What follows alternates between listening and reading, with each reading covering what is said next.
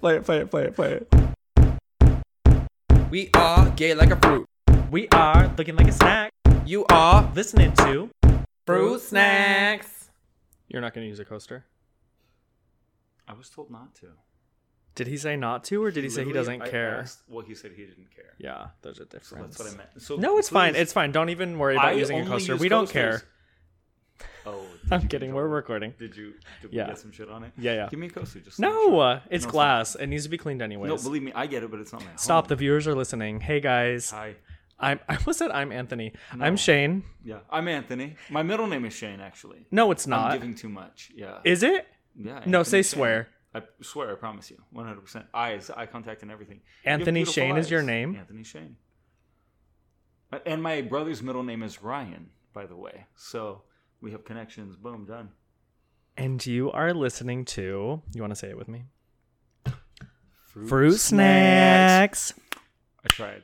I did my best. It was I real got it. weak. I got was it. real I got weak. it. Fresh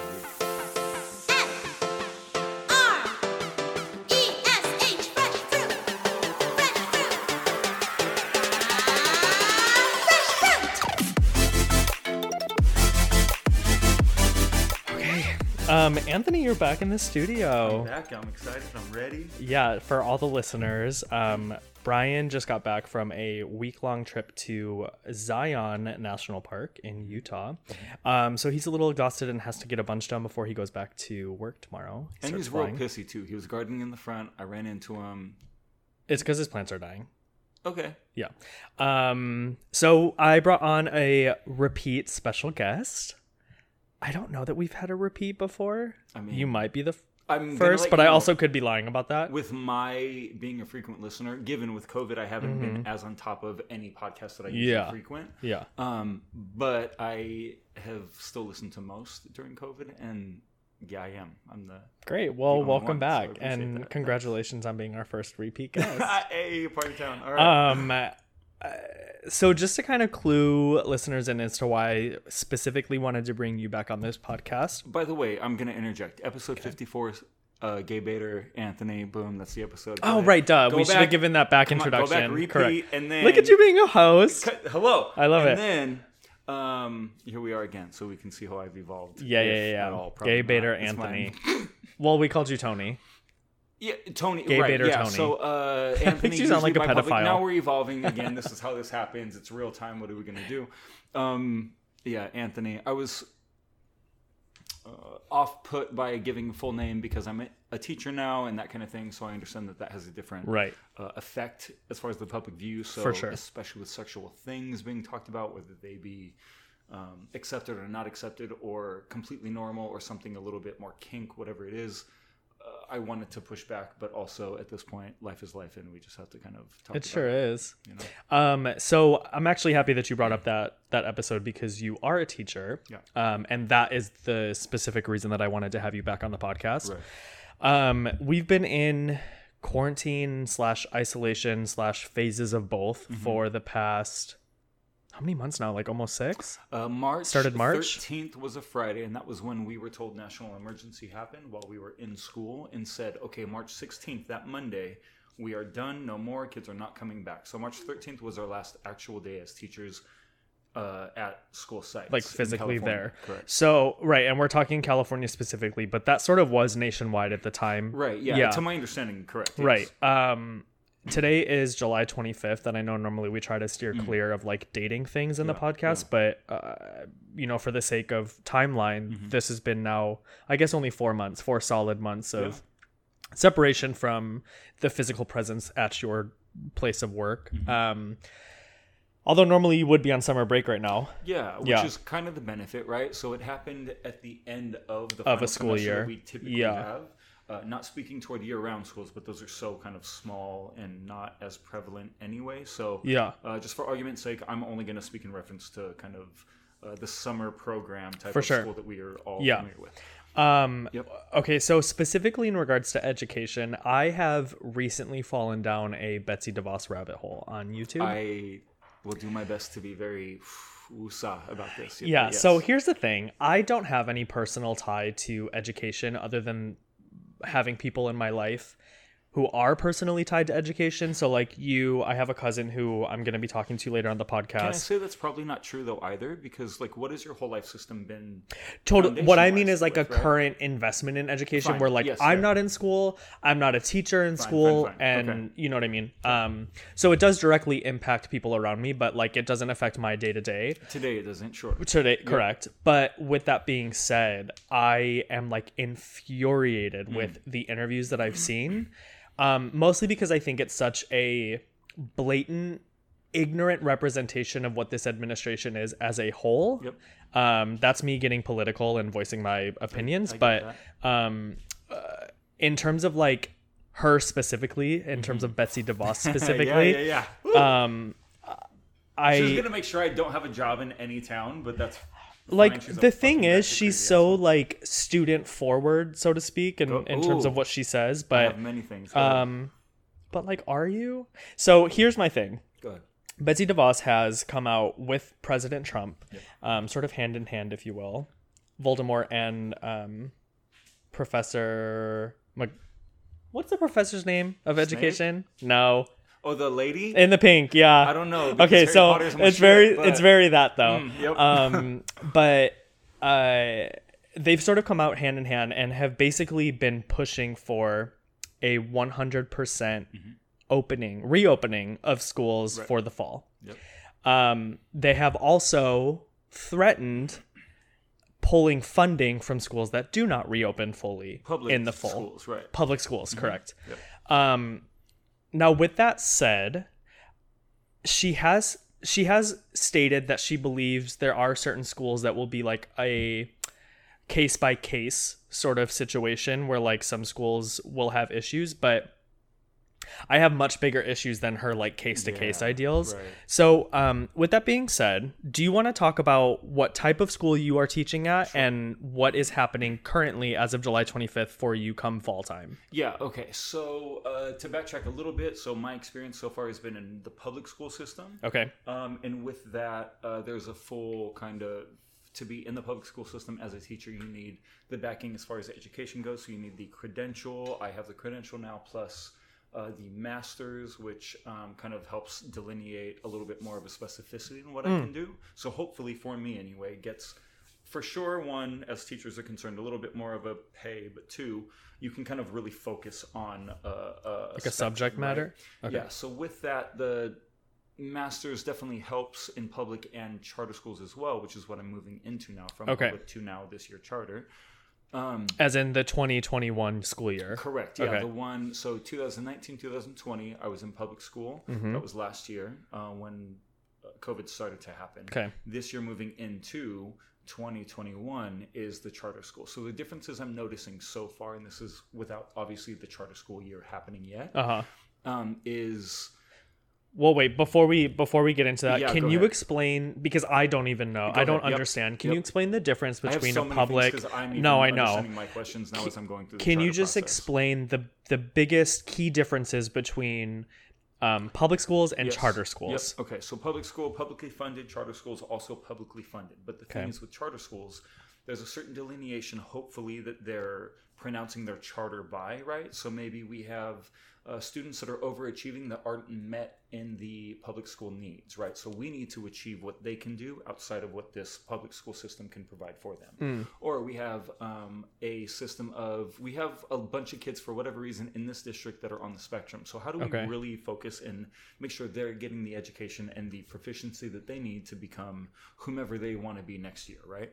So would a charter school basically be like you saying you're going to get your master's to specify in one, like in a subject matter more, like where charter schools sort of take that specificity in like a type of student or a type of subject matter? Also it can be a demographic, right? So if you're very low income and you need a little more support, then this charter school is going to say, we can provide that support. I see. With district money still, so no cost to you. Okay. However, we can specify what it looks like to be lower income. So let that be less homework at home because maybe it's not provided the support that you need at home and that kind of thing. So it helps delineate different troubles that people might have, students might have. Interesting. And is almost anybody eligible to enroll in a charter school? You can even be out of state and try to enroll. If our state is not supplying the students that you need, if someone applies from out of state, you can still apply for and come into a California charter school.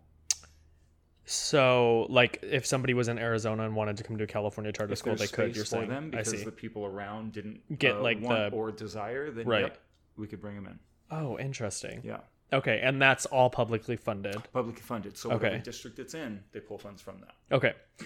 They just talk about charter schools and public schools, they being like media, so differently or seemingly differently that's why I get so confused. They are different, it's still privately run, right? So rather than the district, it has district money, but the district is overseeing all of it.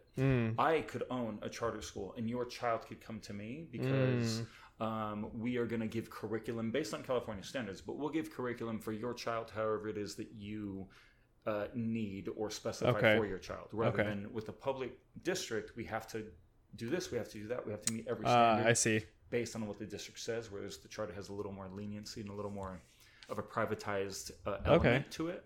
So then, with it being privatized, can it also teeter into being for profit? Can people make money off of that? I mean, that's typically a private school problem. Right. But yeah, charter school for sure can be a for interesting. Profit. Okay. So now if you want to touch back or head back to where you were going with conversation. No, in terms of you making this transition into a charter school in Southern California, what have you been told in regards to going back to school? It's really up in the air still. I mean, I know that my date back for this charter school is going to be August 18th because it falls within the LAUSD curriculum guidelines and calendar, for the most part anyway. Yeah. So it will be 100% online. Okay. The structure, though, that I'm noticing within charter school too is there's a much more communal idea, it seems, within teachers. So we're going to share a pacing guide, we share lesson plans and that kind of thing. So we kind of hopefully have are more on the same page. Yeah, a goal for what these students' outcomes should be at the end of the semester, at the end of the quarter, at the end of the year. Right. Because what grades is this for you? This one now is going to be 7th and 8th grade going into the charter school for next year. Okay. Whereas last year in the public school, it was 10th grade and 12th grade, so high school kids. Okay, got it. Yep. So the biggest difference so far that I'm seeing is structure. There's much more structure, it looks like, in charter than it does in public. Okay. But also public schools have a lot more bureaucracy and government and voices kind of coming in on them. So I don't know really how to delineate that because I'm on the teacher side, not the admin side. Right. So you sort of just sit standby right now and wait for your like instructions as to what's happening. But as of right now, it's online. Students and their parents as well. But right now, right. all online. Yeah. Okay. But that's the hardest part right now. I even asked, okay, what's my schedule going to look like? What classes will I have? TBD. Okay, well, it starts in literally weeks. Right. So how do I figure out what I need to do for the students that we're all making sure progress to tomorrow's kind of elevation that we need and our standards as this charter school that we really stand strong by, right? Yeah. It's a mission statement that we stand strong with. But like, how does that make you I don't mean to sound so therapist about it, but how does that make you feel? Because that sounds like it could be infuriating in that you now have to create an entirely online based curriculum with all of these TBDs also hanging over your head where something might just change dramatically the week before. And it does, and it will for sure. Like time has proven that that's the case now, even when we got hit with it on March 13th, right? When all of a sudden teachers no longer, this isn't happening. So today you need to make sure that we have at least 3 works of curriculum so that we can blast out digitally that can also translate to hard copies, right? If students don't have access to technology or internet. Right. Which is another fucking issue. I was just going to say, do you have any idea of how many students in your school specifically will be hit or negatively impacted by maintaining this online curriculum and not being able to come into school? Because they at your school don't have the option to even come in, right? Not even it's just right. Okay. 100% online. So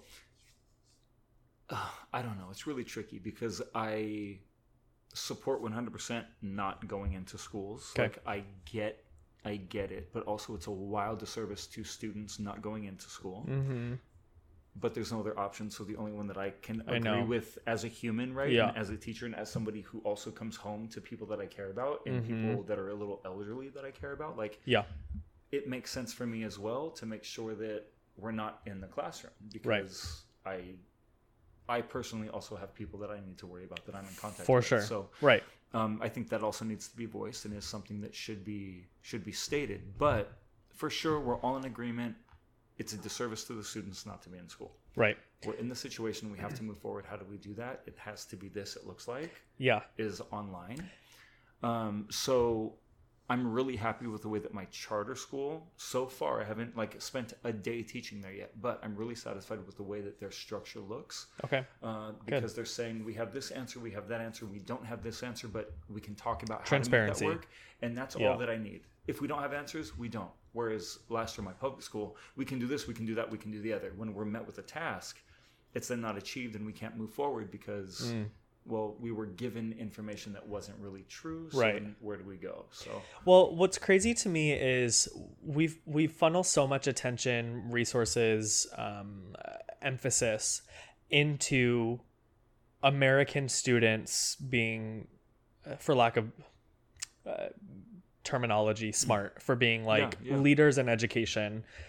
And now what we're seeing is almost, or at least in what I've seen in terms of interviews with educators and specifically with Betsy DeVos on the spectrum of news media outlets. So we're talking Fox, CNN, MSNBC, is sort of this emphasis on beyond classroom education, beyond math, science, literature, how important it is for students to be socialized, for students to be in public atmospheres, and sort of the benefits that has on their developmental years.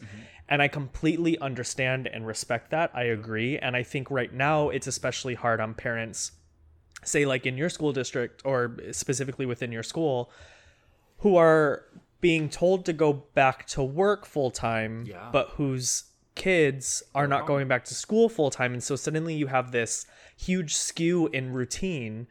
And I feel that almost further puts pressure on the students to sort of maintain some sort of educational structure for themselves, because from what I can imagine, it must be difficult to keep their attention in a classroom, let alone you being from home and them being from home with a lack of parental supervision. And it's sort of and there's an option to turn your camera off for them.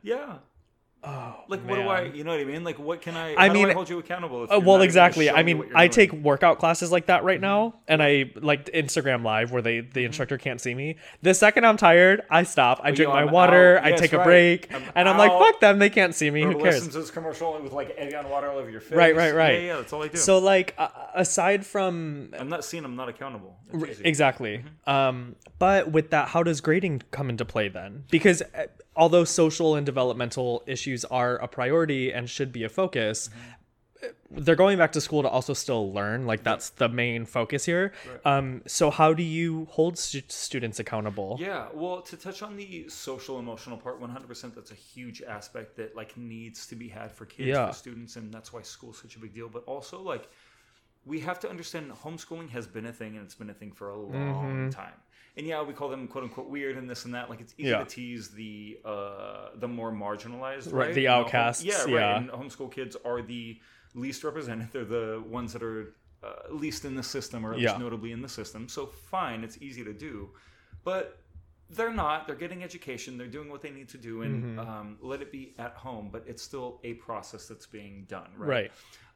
Given that process is also with the help and acceptance of the family helping with that. This is forced on everyone. COVID is forced on everyone. So everyone doesn't have the same resources, and I get that. But also we can't necessarily say that, although it's not the option that we all want, homeschooling right now for everyone, it's still an option that we know can work and we know can exist, and we already have somewhat of a foundation to do it. So at the very least, let's make sure that people are healthy in our community, in our state, and our government, right?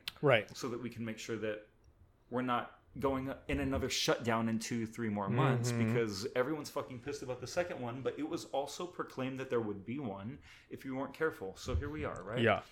Well, and it can be argued that we haven't even really left the first one, at least not in California. Right. We never really saw enough of a decrease to be like, great, we've sort of beat out this phase or this round of it. Oh shit, now we're back in the second. It's like it just died down enough to open up some things and then close them within 2-3 weeks time because the number surged again. Like it's just been this rolling wave of the first round or first phase rather of this pandemic. Yeah, and I hear the argument of like, oh well, if bars and Walmart can open up and this and that, then schools should also be open. Yeah, but at the same time, people need these resources. We can allow education to one degree or another. We don't love it, but one degree or another, virtually, we can make sure that that works. Schools are supplying technology to every single student. They're making sure that that system has worked as far as the areas that I'm in and around and can hear from. They're making sure that every student has technology at home. The biggest issue, honestly, is internet, making sure that that's provided. Right. Spectrum and a lot of different... Spectrum is the one that comes to mind. But there were a lot of different internet providers that allowed for the first round of free internet for students type of thing. Back in March and April, I don't know how long it extended, but that isn't necessarily extending now to the fall. So, okay, fine, we have to work around that. But to your point on Betsy DeVos, like the issue is when we're saying we have to go back to school, okay, fine. But then also give at least the foundational knowledge of what that might look like so that we can then build. Right. So you are now laying into my biggest issue. The one interview that sort of caused me to spiral into a lot of others is there was an interview with a CNN reporter, and the CNN reporter and I know that on a spectrum of media we have like liberal leaning news outlets and conservative leaning news outlets and everything between. I want to put it out there right now. I hate that we only have two parties. I know. I don't love that because then it creates what we have today, which is we're vicious on this side, we're vicious on that side, and then the middle's never talked about. And I have watched the spectrum of media outlets in terms of not to interviews. Say I don't lean right on one side, but gay rating. Yeah. Lean to the left, just a little. Okay. But what really got me in this one particular interview? I was talking about my dick. I took that in just my physical. I was just making it like sexuality based. Also, these bedroom eyes right now he's giving. Well, all right. What really got me in this particular interview was a lack of liberalism or conservatism. I don't know if those are words, but it was the blatant questioning of Betsy DeVos in saying, have you laid out any sort of blueprint or plans for these schools to reopen, regardless of what happens a week in, a month in, and them needing to shut down or go online, but just in terms of like getting back to the classroom, because you have put so much emphasis on getting these kids back to school, otherwise holding funding over these schools' heads. Have you said this is how you should try doing it? This is what maybe we're thinking you should try. And every time that reporter gave her the opportunity to answer, her response was, the emphasis should be on schools opening. And as a viewer, I'm like, great, I could follow along with you on that argument if you gave me any sort of arguments to back up why you think that, or why you think that could work, or how that could work. But it just seems to me like these schools are sort of, any school is like sort of being pushed out there and pushed beyond the gates of safety to be like, well, you guys try it and figure it out on your own, you know? Which is interesting too, coming from her, because her whole stance and her whole Secretary of Education memorandum almost has been, it's up to the student, it's up to the parent to decide what education means for that student. Right. So let that be the private school vouchers. So you get to select wherever it is you want to go. Right. Let that take away from public funding, but you get to decide wherever you want to go and that kind of thing. So if you're so involved with student decision, parental decision on what education looks like for that kid, then why now are you all of a sudden flipping the script on everyone in our government and in our nation for that matter, saying, no, but now you have... me as government, now I'm letting you know, so as Trump, you have to go to school. You don't have an option for what that education looks like. Like I told you yesterday, but today it's different because now all of a sudden I need a different soundbite to make sure that we get reelected, to make sure that something happens, right? Well, yeah. And that's a big issue for me. Like, we can evolve. Obama wasn't for gay rights and that kind of shit, gay marriage and that kind of thing. But the thing is, what happened at the end of the day? Exactly. Here we are. Exactly. So, okay, we evolve, we grow, we do what we can. She's not doing anything other than being a little kind of puppet to the puppet master. And it seems really frustrating to me on this side. Well, okay, so she keeps quoting the CDC and saying that the CDC is arguing that it's important, again, for the reasons that we talked about earlier, that social development and structure and routine and whatnot. Which, yes, I agree. That the CDC has said it's important to get kids back in school this fall. Of course. However, within this interview on CNN, the CDC is also quoted saying, if children meet in groups, it can put everyone at risk. Children can pass this virus on to others who have an increased risk of severe illness from COVID-19. Right. So going back to what you were saying, you at the end of the day are a teacher who maybe won't have to be as worried about the population that you're teaching, but in knowing that they can spread it to you, whether you would see the effects of that or not, are going back to people in your life who very well could see the very real and very existential reactions to this virus. So it's sort of like you're not allowed to argue one point or one side of somebody's point and not the other. Like if they're making this linear point that sort of has a spectrum included of like, yes, it's important to get them to school, but also note that these kids can pass the virus. Because I think the argument on her end is kids make up, I think it's like some 6% of infection rates. Like it's extremely low, and I could be making that number up. 1%, honestly, but still. And I was gonna say it could have been like 0.6 of, or maybe of the deaths or something like that. So if it's still 1% or less than 1%, that's still if we're thinking of the nation, right. Thousands of kids, right, that still get affected by it. Thousands of kids, less than 1% in our nation. Plus, who the fuck are they infecting? Exactly. It's right. It goes back to like all the diagrams and trees that we've seen since the beginning of like adult interactions where like I could be asymptomatic but a super spreader and I could be spreading it. It's like STDs. Like here you are, right? Like this is how this works. Yes. But then we have masks on, so okay, we're being good about it. Yeah, and this is not everyone is. Right, and this is what gets me like so wound up is I understand the point or the emphasis on getting kids back to school, but the other issue that I take, and this is from knowing both you and my cousin in the Midwest, who I will be talking to later in the podcast, but a lot of this responsibility is falling past the district's responsibility and onto the shoulders of teachers and educators who are suddenly so important and needed in terms of going back to school, but are still so utterly underfunded and underappreciated. With the kind of threat of being even less funded if we don't comply. Exactly. Right? Yeah. Exactly. So like, how does that make you feel as a teacher? Super shitty. I mean, you obviously knew getting into teaching you weren't going to be making millions of dollars in education. I took a career shift. I think that should be said, right? I had 7 years in a PR and marketing background where I made really good money and I loved what I did to a degree, and then realized I loved what I did because I was young and I got a lot of really cool entertainment style perks by it. Right. So with that in a young mind, it was exciting. Let's do it. And I'm making the money that I didn't have before. So of course, this is what I want. Not fulfilling. Okay, fine. So here I go. I do the credential, do the master's, and I'm doing the teaching thing now.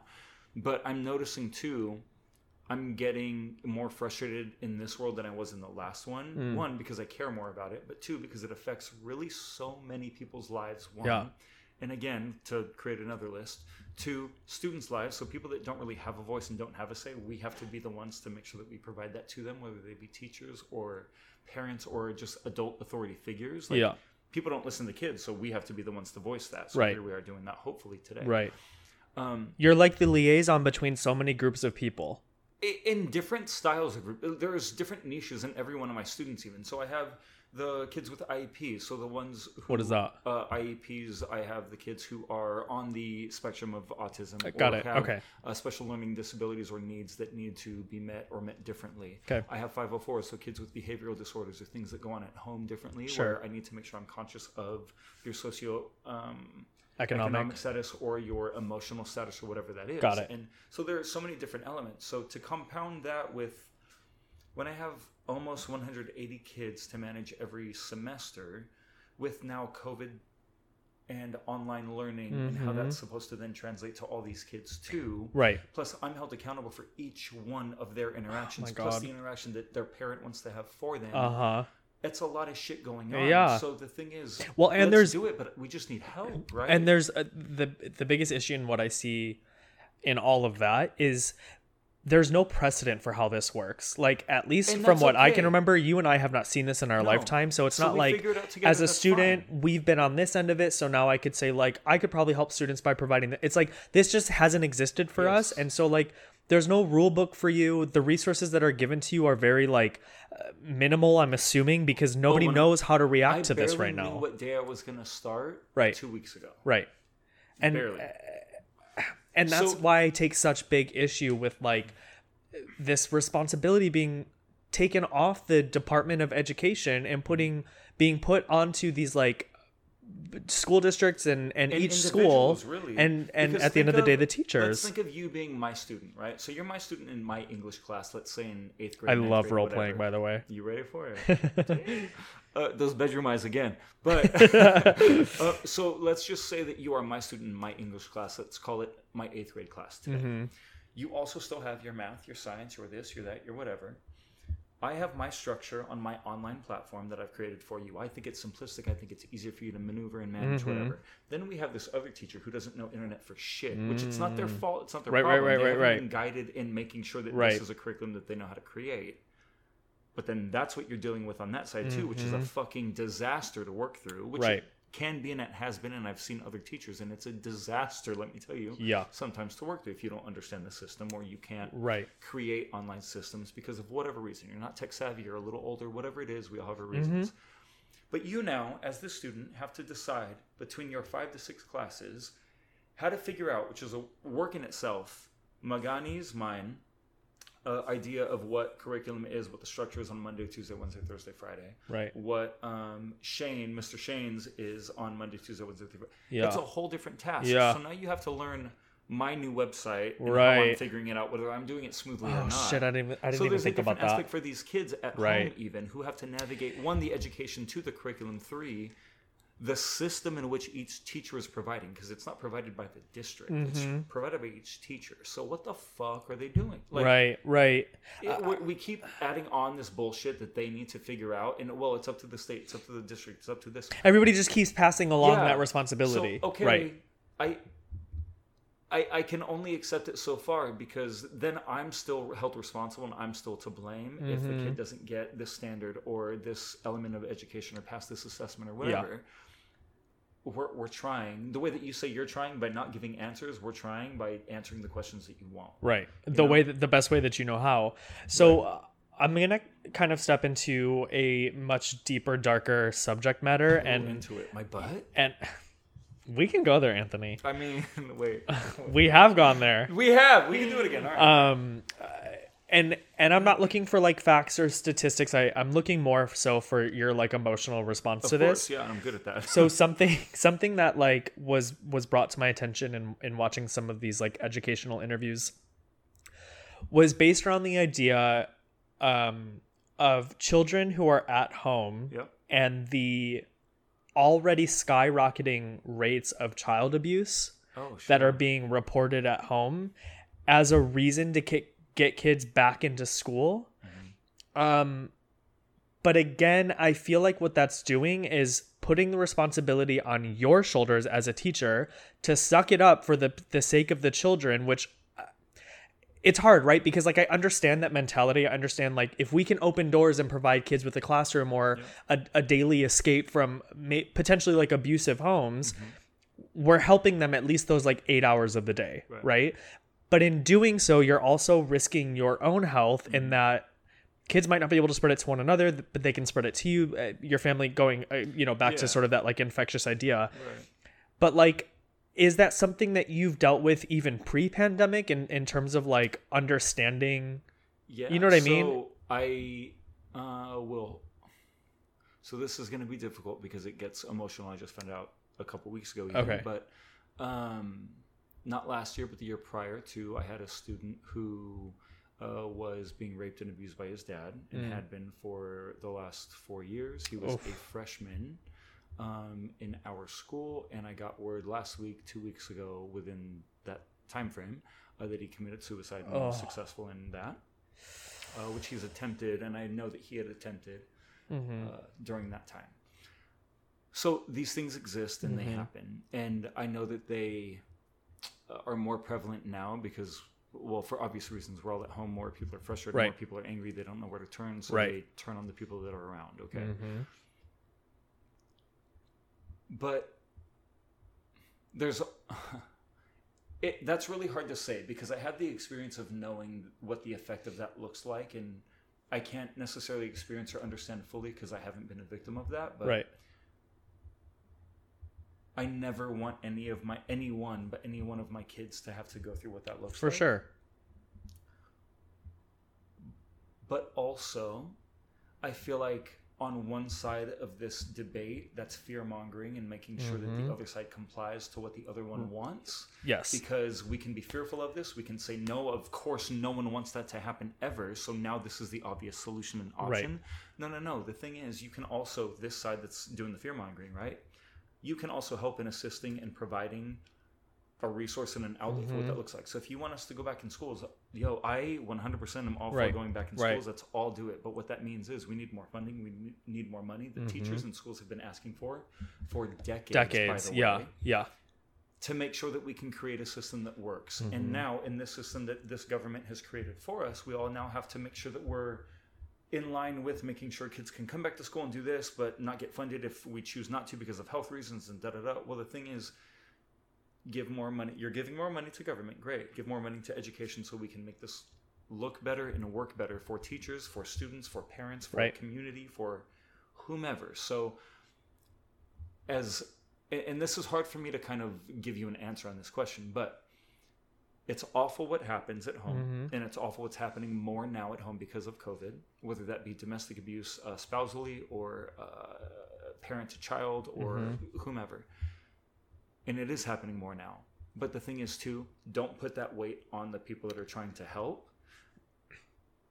Help the system yourself, especially when you're the one up there. I agree 1,000%. And everything that you just covered in that response was the reason that I brought that subject matter up, is because I've seen it brought up numerous times. And you're not wrong. Not just from Betsy DeVos, from like numerous people who are saying like, you need to be a part of that solution. But you can't, and I'm happy you use the term like fear mongering, because that's what it is. It's like they're trying to instill this fear in you that if you're not around to like save these kids, that responsibility falls on you. Right. Like you've somehow failed them for something that's out of all of our control, right? You're not giving me an answer on Betsy DeVos, not you. You're not giving me an answer on what tomorrow should look like in us going back to these schools. However, we have to. It's so determined that we have to.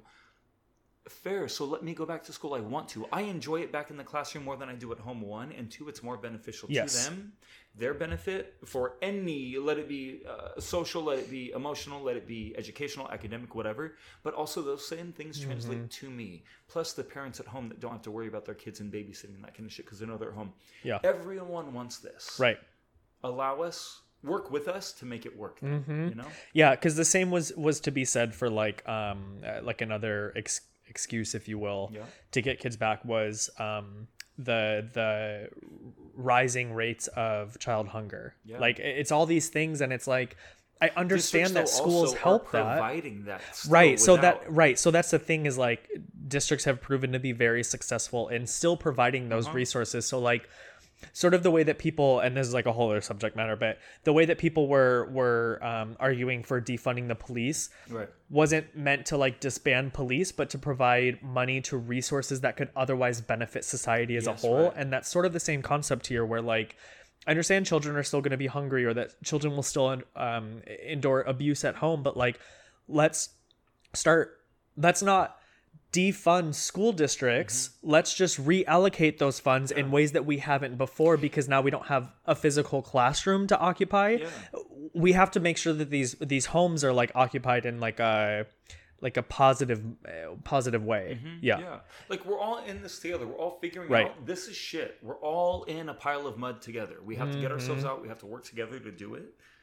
But the thing is, when you have so much money in Betsy DeVos and the money that she has, and the she's lack a billionaire. of educational experience and all that kind of shit, Right. like, is crazy. So we all know that. Fine. If you don't at home do a little bit of homework, she's no one that should be in this spot. But with all of those things, you don't see what the other side of the world looks like. Right. More than the other side of the world, what most of the world sees and experiences and is. Mm-hmm.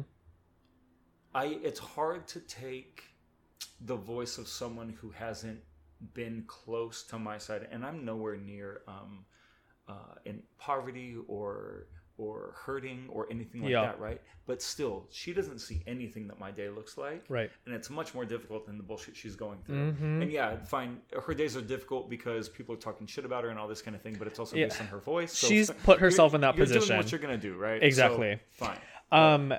So we're sort of like about to start wrapping up. This is kind of like a deep dive into what one can argue is like politically driven, but again, I think that this is also very like factually based. Okay. So again, when I talked about Betsy pushing for like 100% of schools reopening, I said that she stood with Donald Trump in saying that, like, Trump also believes in that idea. Right. I'm just gonna like lay out a few facts here, and then we'll sort of get into like your response to it. So Trump just recently canceled the Republican National Convention activities in Jacksonville, Florida, but is still supporting a 100% opening of schools. And again, he canceled those RNC activities because of the potential risks and effects of COVID-19, right? To dive a little deeper into that, there's a whole article. I'm sure there are numerous articles, but an article that I read in People online, based off of like an Instagram post I saw. I was like, let me not just assume that this Instagram post is correct. Let me do my research. We need to do our homework. Yeah. Fair. So the first word that I typed in pulled up an article based on this whole post that I saw, and I was like, great, here we go. Yep. So it talks about how Barron Trump, Donald Trump's son, who is in DC with him and goes to school in Virginia, his private school will not be resuming classes in the fall like normal, despite Trump's push to reopen nationwide. The private school said it was planning to conduct online classes or to go to a hybrid model where students come to campus in shifts and some can be remote because of novel coronavirus concerns. This is actually, I'm happy I have this quote. I forgot I had this. The Centers for Disease Control, the CDC, and Prevention has reported that kids 17 or younger make up about 6% of confirmed U.S. coronavirus cases. That's where I got that 6 from. But in going to what you were saying, though that age range also makes up only about 0.2% or 228 children of all deaths, according to the Associated Press. Which, however, by the way, to those 200 whatever parents, that's not like some small number. Right. Exactly, because we're talking about human life here. Right. And I'll just finish with this. However, it remains unclear how easily children may spread the virus to other groups of people. South Korea also came out with a study that suggests, and it's not 100% confirmed because it's a study that is being peer-reviewed currently and that kind of thing, but suggests that the stopping, quote-unquote, that DeVos is saying that kids have of this virus doesn't exist. It's not real. And that kids from, 10 to 19 years old still promote and distribute the disease in the same way that adults do. They just have more asymptomatic symptoms, so less symptomatic or not at all symptomatic, but still can be tested for positivity. And that kind of thing. So, well, look, I mean, at this point, I'm going to trust South Korea over the U.S. because we have no, no result-based evidence to be like, look what worked for us. Like, nothing has worked for us yet because we've been looked at the world, by the world, as a fucking joke. Right. So I'm gonna go. Is that what you're gonna say? Yep, 100%. So I'm gonna vouch for. I'm gonna go with the credibility of the ones that have gotten it right. Exactly. And they're a different country. They're a different system, and they're not as big usually. So I get that. Fine. But also, as my citizenship and me being who I am as an American, right? Like, I also can see that this is wrong and it's not right for me. It's not right for the public. It's not right for my kids. It's not right for the parents of my kids. Well, because where we need to look elsewhere. But that's the thing. Our president would rather turn our heads elsewhere to be like, it's China's fault we even have to deal with this. And it's like, let's move past that because it's not going to fix the issue that we have. You know what I mean? How do we now do this? Right. So I listed out sort of all that information just to sort of get like an initial reaction to the fact that like our president's own son's school has decided to not return back to like basically a full-time classroom basis. Right. But he's still pushing for all schools to reopen or at least try reopening. Also, so to divert it from Trump to the school, I'm wondering what political move that school is making by saying that. Because the thing is, they know exactly who that kid is, Trump's son. Right. But they're still doing this anyway. And they're doing it, based on your quotes, in a very uniform type of peaceful way that can be perceived as very politically correct, right? On either side. Right. But that's a move they're making. Well, what they have on their side, though, is they're a private school. So they're not relying on his funding. Right. Right. But still, it's a stance, right? Yeah. Although we have your kid, we're still making the stance and saying, no, we think you're wrong. And I think that's something that I hope, anyway, isn't suppressed by whomever that wants to suppress it. But that's a message that's also pointed across of, like, we have the president's kid here. Yeah. And we're still not going to be subservient to that idea because we know it's wrong. Right. So, okay, great. Right. Like, that I'm on the side of. Let's be individual. Let's be independent. Let's make sure that we are doing what's best rather for our community around us. Right. But for most of America, the community around us is infected. So we have to be careful. Well, and I just want to make clear, like, I do understand that there are states where we're maybe down to like a few hundred cases statewide. Like, I get that. And if your school can afford to open up full time, that's great. But for our president and our secretary of education to denounce schools that choose not to open out of safety concerns and threaten the defunding of those schools is ludicrous to me. Oh, yeah. And like, I almost want to say like so unprofessional, but there's no professionalism in this administration. And I've like given up on hoping for that. But like, I don't understand how like somebody can't step in and be like, this is unconstitutional to like not provide funding to public education in America, you know, or again, like what we were saying, reroute that funding to better serve those specific communities. But just like, and I keep resorting back to these like interviews with her, but it's because she's like representative of sort of the effects that we're about to see in the coming months to our she is the voice of my career, and it's scary as fuck to your career, but her voice is also going to echo into so many people's homes and lives. Oh, completely, because of the choices that she's making right now. And I think that this is like picking up traction, but not in the way that it needs to. Our government sort of like loves to procrastinate and like wait for the last minute. Like our supplemental unemployment insurance is coming up on an end. This is the last week for it. Correct. And they still have yet to make a decision on like how to continue post this, right? But all of a sudden they're like really honing in and like trying to make that decision. Schools only have a few weeks before they start opening, and we're like still trying to like get on the same page in terms of like providing resources or rules or guidelines, and I just don't understand how like but I guess I do understand. It goes back to the idea that there's like one side versus another, and they're going to bump heads and both want to like have this like dick contest of who has the bigger dick, and it's like put the dicks away. We just need to make a fucking decision, you know, that will benefit people. Only two parties. If we had literally just at least one more, which I can't see in the foreseeable future in my lifetime that it'll truly happen, but if we have at least one more dick in that mix, right? Yeah. We can have a competition of, okay, this is right, this is right, this is wrong, this whatever. Yeah. But we can have an actual. It's like a majority more so. Yeah. At least something rather than this side and da-da-da, let me get to the extreme to make sure the other side looks like an asshole, and then also the inverse is true. Like, for sure. It's hard to then, again, I lean for sure toward one side than the other, and through this interview and my last one, I'm sure that we know which, but two parties is not, that doesn't work. Because if the two of us were going to argue all day, you know what's going to happen? We're going to argue all day. Right. Yeah. The end. I agree. If we could have Brian in here too and say, okay, well, what about this perspective? Maybe we still won't come to an agreement, but there will at least be another outside voice, part of point of view that we can at least negotiate and talk about and maybe come to a different understanding and middle ground. Like, I don't know how this becomes different for what we look at today, and it's really disheartening.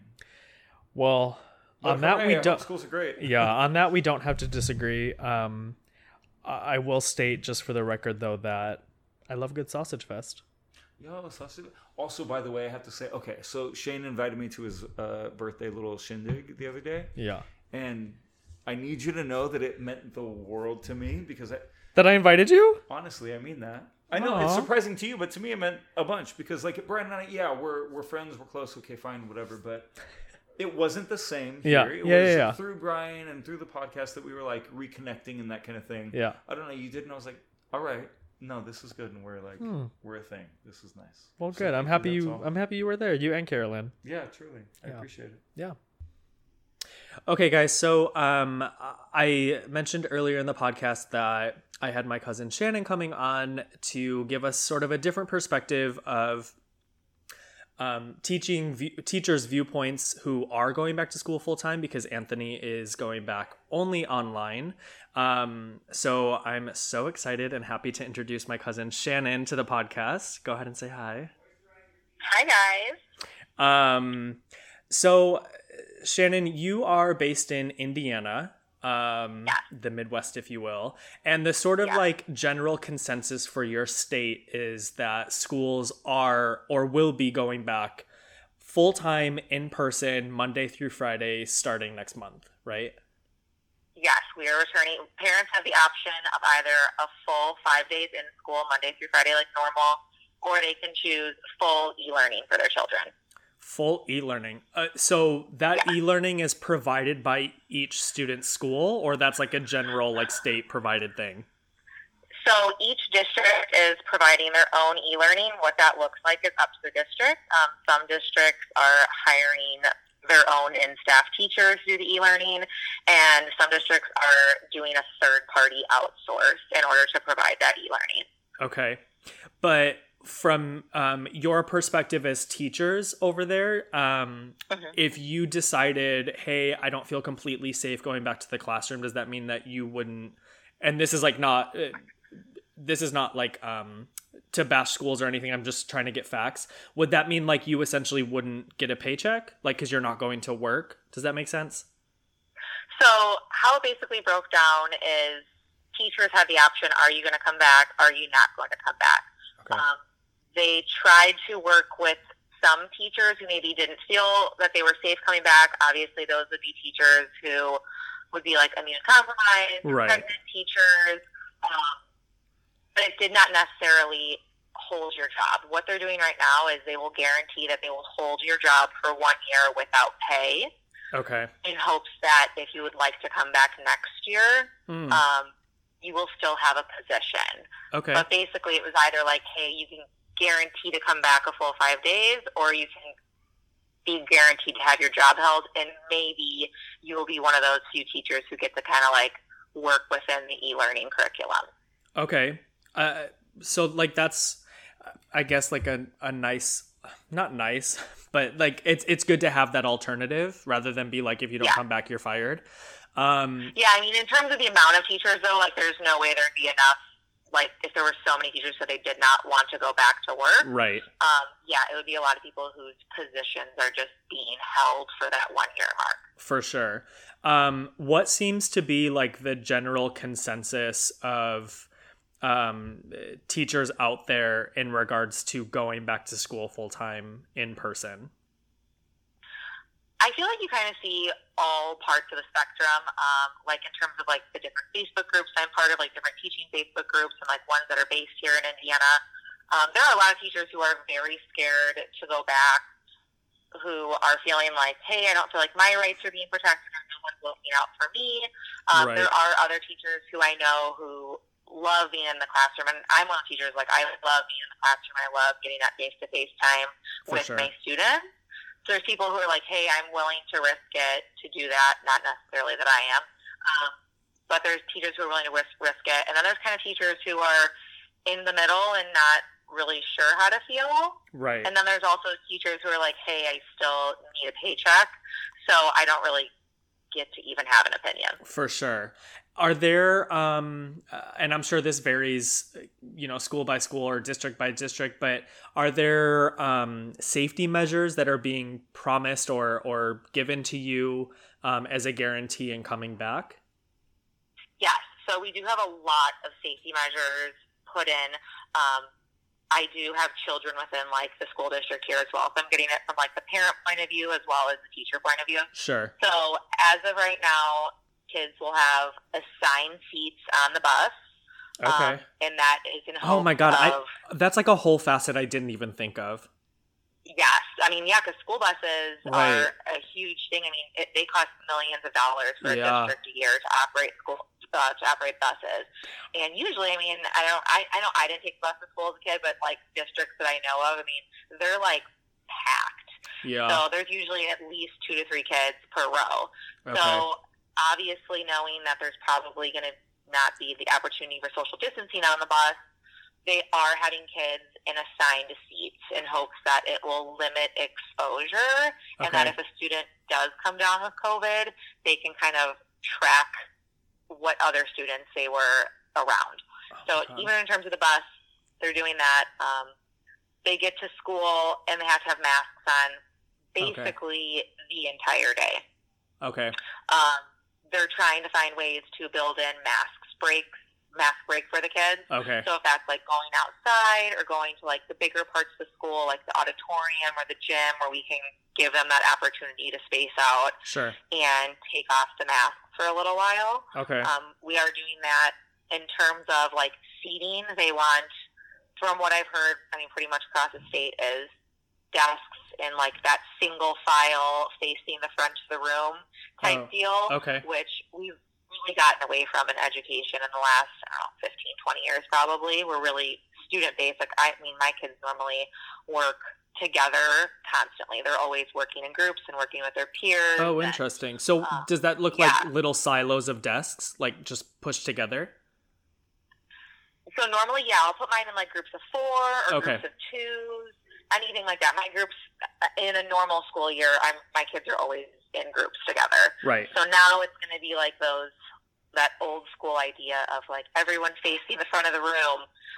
Right. And it also is hard in terms of how you approach your classroom, because they also want us to really minimize group instruction.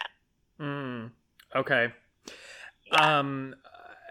So in regards to like those little silos, we have like our own little text thread going on between us cousins, and you brought up a really interesting point that I just sort of wanted to expand on, because I was talking with the guest just before you, Anthony, and one of the things that we brought up was the responsibility, not just now, but always, that's sort of put on teachers' shoulders, whether consciously or subconsciously, especially within this country.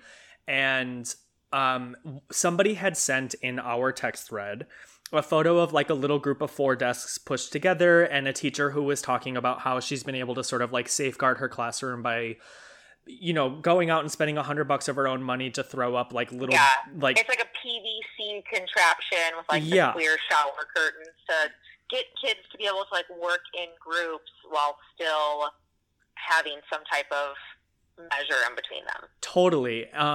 Which, like, on first glance, I feel like as somebody who's not a teacher, I'm kind of like, oh, that's really cool. Like, how beneficial, or, how creative to think of that. But the point that I wanted to bring up that you made was more along the lines of, how crazy it is that we are in a country that has such limitless, resources. But we still have teachers going out and spending $100 of their own money just to safeguard their own classroom, And that's not to speak on behalf of like your district, but just in general as a country, like how much of this responsibility is already falling on the shoulders of our educators. And we haven't even opened up schools yet, like how much you have to prepare to get yourself back into that space. Just to read a quick statistic that we talked about once just before I introduced you. The CDC has reported that kids 17 or younger make up about 6% of confirmed U.S. coronavirus cases, though that age range also makes up only about 0.2% or 228 children of all deaths. So what I was talking about with Anthony and what I sort of wanted to pick your brain about was, first of all, the 228 children that have died is a minuscule number in terms of like numbers as a whole, but that's 228 kids that have died from coronavirus or, the likes. The bigger issue here seems to be that kids although maybe asymptomatic, are still very able to spread this virus to their teachers or adults around them. So although it's great that we're putting all these measures in place for the kids, what seems to be like more of that general consensus of teachers going back to the classroom in regards to like the well-being of not only themselves but like their families? So I think that is a big concern for a lot of people. I think we all know the statistic of, hey, kids aren't dying of it. Kids don't spread it as much as other adults do. And we're all like, yes, we understand that. That's not where the cause for concern is coming from. The cause for concern is that all of these kids go home every day. They're going home to parents. They're going home to grandparents. Same with, their teachers. They're going home to their own loved ones. It's definitely a concern for a lot of people. And I feel like a lot of the people within the communities who are very much like pro sending the kids back to school keep throwing out that same exact statistic of it's not the kids that are dying. And we're all like, yes, we get that. Right. But yeah, so in terms of that, it's definitely a concern. Yeah. And so it's just trying to put as many of those safety measures of washing your hands and having hand sanitizer and limiting group instruction in order to be able to kind of lower those risk factors. Totally. And, this isn't something that I've personally seen in regards to teachers, but I'm wondering if you have. There's been talk since all of this started of basically like a hazard pay given to frontline workers, which I would very much label teachers as, given that most teachers aren't really being given the full option of going back. Like you said, they are, but people need a paycheck. Has there been any discussion of that within like teachers unions or, government talks of like expanding that hazard pay for educators? None that obviously there's always like those grumblings and like teacher Facebook groups of we should be getting hazard pay and stuff like that. But as far as an actual format of it or like a state initiative or national initiative or even like a union-wide initiative, there really hasn't been anything like that strong towards hazard pay. Okay. Well, just for the record, I think you guys should be making millions of dollars a year. So I agree. I'm totally on to that. Yeah, I'm here. I support that. So the last thing that I wanted to like wrap up, and one can argue this gets like kind of political, but I still think it's important to bring up the fact that, and I've already mentioned this earlier in the podcast, but it's the fact that our president's son's school has decided to not go back full-time in person, but that the president and the Secretary of Education, Miss Betsy DeVos, are pushing and threatening a defunding of schools if schools don't fully reopen. Do you want to weigh in? Yeah, so first thing on that is private schools do not by any means have to follow the same guidelines as public schools do. I personally teach in a public school. My children attend public schools. And I was raised, though, going to private school. But in terms of kind of all this corona stuff, private schools do not have to follow the same regulations the public sector would. Okay. So, do I think that it's kind of comical that the president's son is not going back? And part of me would be like, listen, like, put your money where your mouth is and pull your kid from that private school and put him in public school. Totally. If you think that it's such a safe option. Yeah. The other end of that spectrum that I do worry about of sending the whole nation back to e-learning, like, obviously wherever Barron Trump is going to school is filled with millionaires' children, kids who have no issues at all affording with resources, technology, or tutors, or everything that's available under the sun. Yeah. So there is that end. The other end where I can see where people do want kids back in school is I really do feel for those kids who don't have a great home life, or they don't have the resources available or the technology there. Maybe they don't have the greatest type of parental guidance structure happening, and those are the kids that will really end up falling through the cracks, right. that being in a traditional school. For within the districts that you live in, because you guys are being offered that full-time school structure again, is there any assistance being provided to families who claim that they don't have the resources they need but would still prefer to keep their kids home on that e-learning schedule? Yes. So most districts will provide, if you don't have like a computer at home, you can get a Chromebook through the district. Okay. Districts are providing like free lunches and breakfast, and how it's usually happening is it's like every couple days there'll be like a drive-through. So basically, there'll be like a huge thing set up outside. Parents can drive through and they can get like enough lunches for like 2 or 3 days, and then after that time there'll be another drive-through. Okay. I'm actually really impressed. So there are resources being available. Okay. However, that doesn't necessarily always mean that those children are still being met, because for sure, to do e-learning at home, you really do need a parent who has the ability to stand over your shoulder, right, and help you when needed. Right. And we do live in a sad reality where not all kids do have that. Right, right. Interesting. I actually am happy that I phoned you in, because I'm surprised just to hear that those resources are being provided. Only because, and you know, what I was explaining to Anthony before you is my interest in this subject was really piqued when I fell down a rabbit hole of interviews with Betsy DeVos on a spectrum of media outlets. She's a peach. She is quite the piece. But what infuriated me most was not once in any interview could she lay out any sort of guidelines or resources or assistance that she was providing to these schools that she's essentially like not forcing, but kind of forcing to reopen. And so what it made it sound like to me was all of these schools are just sort of like on their own, or these districts are just sort of like on their own. And it's this like case by case, you do what you need to do, but you're only getting money if you reopen.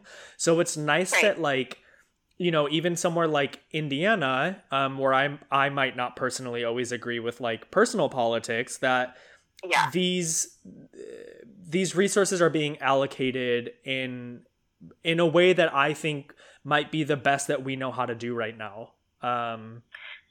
So on that point, though, as far as I know, it's much smaller than state standards. This is more like a district by district case. And I'm lucky enough to be like in an area, and my kids go to a district where it's relatively affluent in terms of they provide a lot, and the parents also have the ability to provide a lot. But certain districts, I mean, where money's tighter, or you know, the family income level is lower, so there's not as much tax money going into the school system. Sure. I don't personally know if all of those same services are able to be provided. I mean, I just know friends that I have who are in other districts or are in like close by neighboring states. A lot of them were getting packets sent home, like whereas our students had the ability to go get computers, these students were getting like, you know, paper and pencil packets. In order to be able to do that work, which can be hard because, I mean, for my experience, e-learning, it was relatively smooth in terms of the kids got the face-to-face time with their teacher. Yeah. Because they could see them on the computer, and teachers could upload YouTube videos or, you know, all different kinds of links and resources that don't necessarily hit with that paper and pencil mentality. Totally. Yeah. I mean, thank you so much for not just being on this podcast, but for being a teacher. I know that sounds like so, not cliche, but it sounds so like cheesy to say something like that. But especially during a time like this, like, you know, coming from a position where you're probably already undercut in terms of like compensation for what you do on a 9-month-a-year basis, to jump into this so like head first and like to take on that role of leadership for literally a generation of kids is like so astounding and like inspirational. So thank you. Oh my gosh, thank you. Yeah, but also thank you for being on the podcast. I'm so excited to like have you on. Thank you for having me. I mean, I've been listening forever, waiting. Who knew it was just going to take a pandemic and an educator role to get you on here? Right, absolutely. Was there anything else that you wanted to say before I let you go that I didn't like touch on? Okay. I think you covered all the bases. Great. Well, thank you so much again, and I'll see you in the text thread. All right. Bye, Shane. Bye. Simple things that interfere. A day, a week, a month, a year.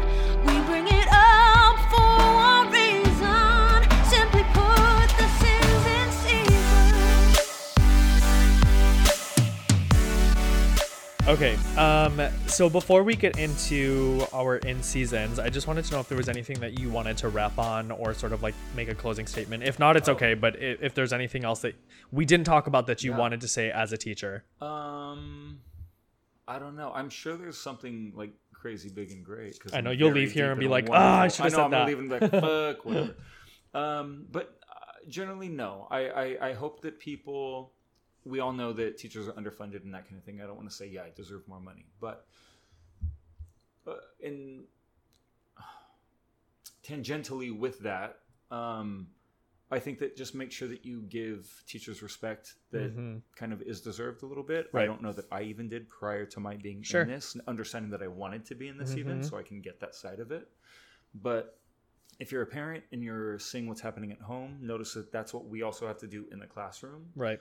And they're not our kids, so they don't even listen to us as well as you, and they may not even be listening to you that well. And I'm understanding that more and more and more as time goes on. So just maybe be on our side and understand that, we're trying for your kids, and the way we're doing this because we want to make the system better for you, for us, and for the system tomorrow. Right. And this isn't just like a fun career choice to make. This is for sure. Harder than what I used to do, and what I used to do was fucking hard in entertainment and PR. Like the expectations of that was insane. But this, because it means more and because it affects people more and more truly, right? There's more long term. There's more of your kind of personal weight in that. And I know this is a long way of my saying, but having one side of the spectrum and now being on the other, be on the teacher side and just kind of advocate for them as well. Yeah, because we're here for you as a parent, as a student, whatever it is, but we're here for you as much as we feel that we need to be here too, Yeah, I love that. So as you know the structure of this podcast very well, we are going to jump into our in-season. Would you like me to go first, or you want to go first? You go first. Okay. So the other night, everybody knows I love a good like show or movie or documentary or whatever. Are you familiar with Ben Platt? Do you know who that is? The Politician. I just finished both seasons. Episode one, season 1, when he's saying "River," I cried and I had that shit on repeat. It's not a joke. I was literally about to be like, he's not a politician, but you were talking about his show on Netflix, The Politician. Do you want to do your in season right now? Okay, back the fuck up. Yeah, go ahead. You're a guest in my house. So what I was gonna say is on Netflix he has a concert special, so it's Ben Platt live at Radio City Music Hall. I saw a commercial, yes. I highly recommend it. Okay. Question. Yeah. Is it like Hamilton, where it's like somebody's mom iPhoning the video on stage, or is it like a production that we can? No, it's. I believe because I fucking hated Hamlet, by the way. Hamlet or Hamilton? Hamilton. God damn it. I have not watched Hamlet twice. Yeah, I haven't watched Hamilton yet. But in terms of filming, I believe that the structure of this show was set up to be filmed. Fair, like it looks fine. Like they, and I don't know, like I can't attest to Hamilton, but this looks like it was like not professionally done, but it was like set up to be filmed. I'm interrupting your whole thing, and I'm okay with that. Okay. Are you okay with that? Yeah, whatever. Okay, great. I appreciate that. I can't handle a Broadway play being filmed on the Broadway stage and then told to me that it's a movie. Like I can't watch the Hamilton thing and appreciate it in the way that I can if I'm sitting my ass in the seat. Okay, well, so you're literally stealing my in season because why are we the same? It's the middle name and your first name. That's what it is. What it did was like it made me miss live entertainment. I can't talk to you right now. So much. Is this interview over? Are we done? I mean, it can be. No. No, but there's just something, and like there's, watching something through TV, like what you just said, is only going to allow you to like connect to a certain level, as opposed to like being in a seat or being like at Radio City Music Hall where like you can like sort of like be surrounded by other people's energy and reactions and emotions and singing along.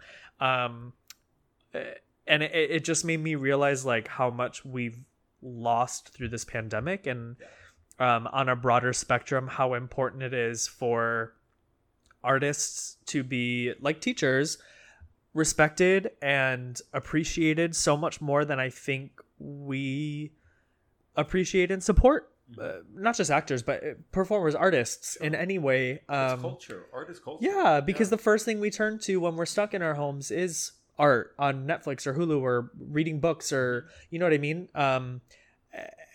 And I look forward to the day when we can sit in a theater again, or a stadium, or I'm gonna get in the Broadway anywhere. I would love Hamilton if I was sitting my ass in that seat. Yeah, well, I'll give you my opinion on Hamilton when I watch there it. We go. You have but to watch the Ben Hamilton. Platt one; it's good. I'm going to, but also I have an affinity for Ben Platt in Fair. a way that I'm like, The Politician I can was watch you in great. anything, and I'm just gonna adore you. I think you're wonderful. His voice is godly. It's great. It's insane.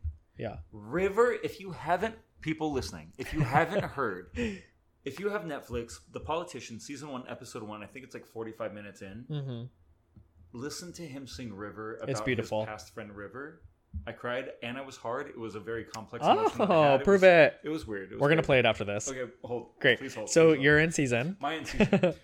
So COVID obviously has been had a big effect on everyone. Last time I was here, I loved the idea of COVID, and my in season was COVID, but on a positive note. Right.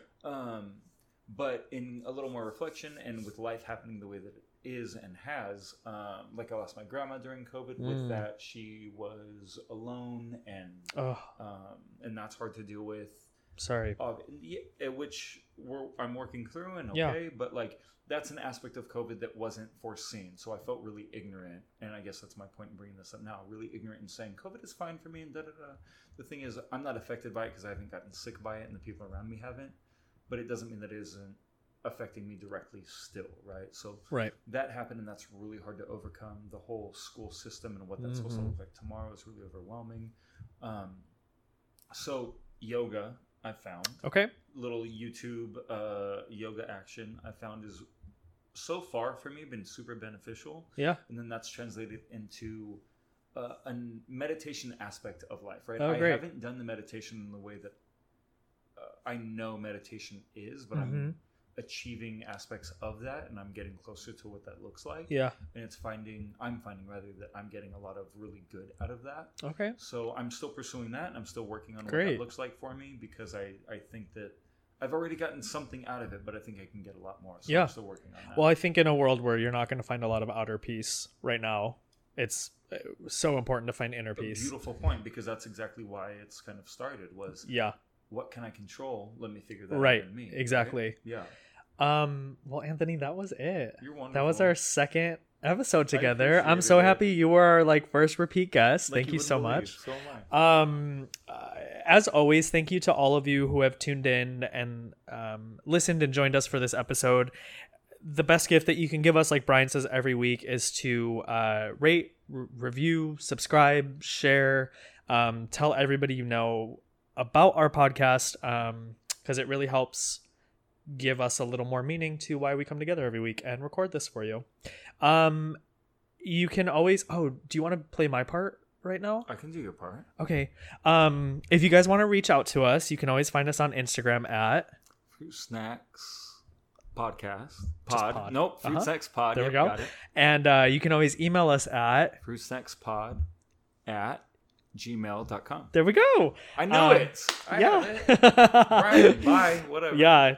He's out. I'm about to make you the face of the watermelon. He's out. Yeah. I want a mango. Fair. I like that. We'll change up the fruit a little bit. I appreciate that. Yeah. Anyways, thank you so much, guys. We will catch you next week. Bye, everybody.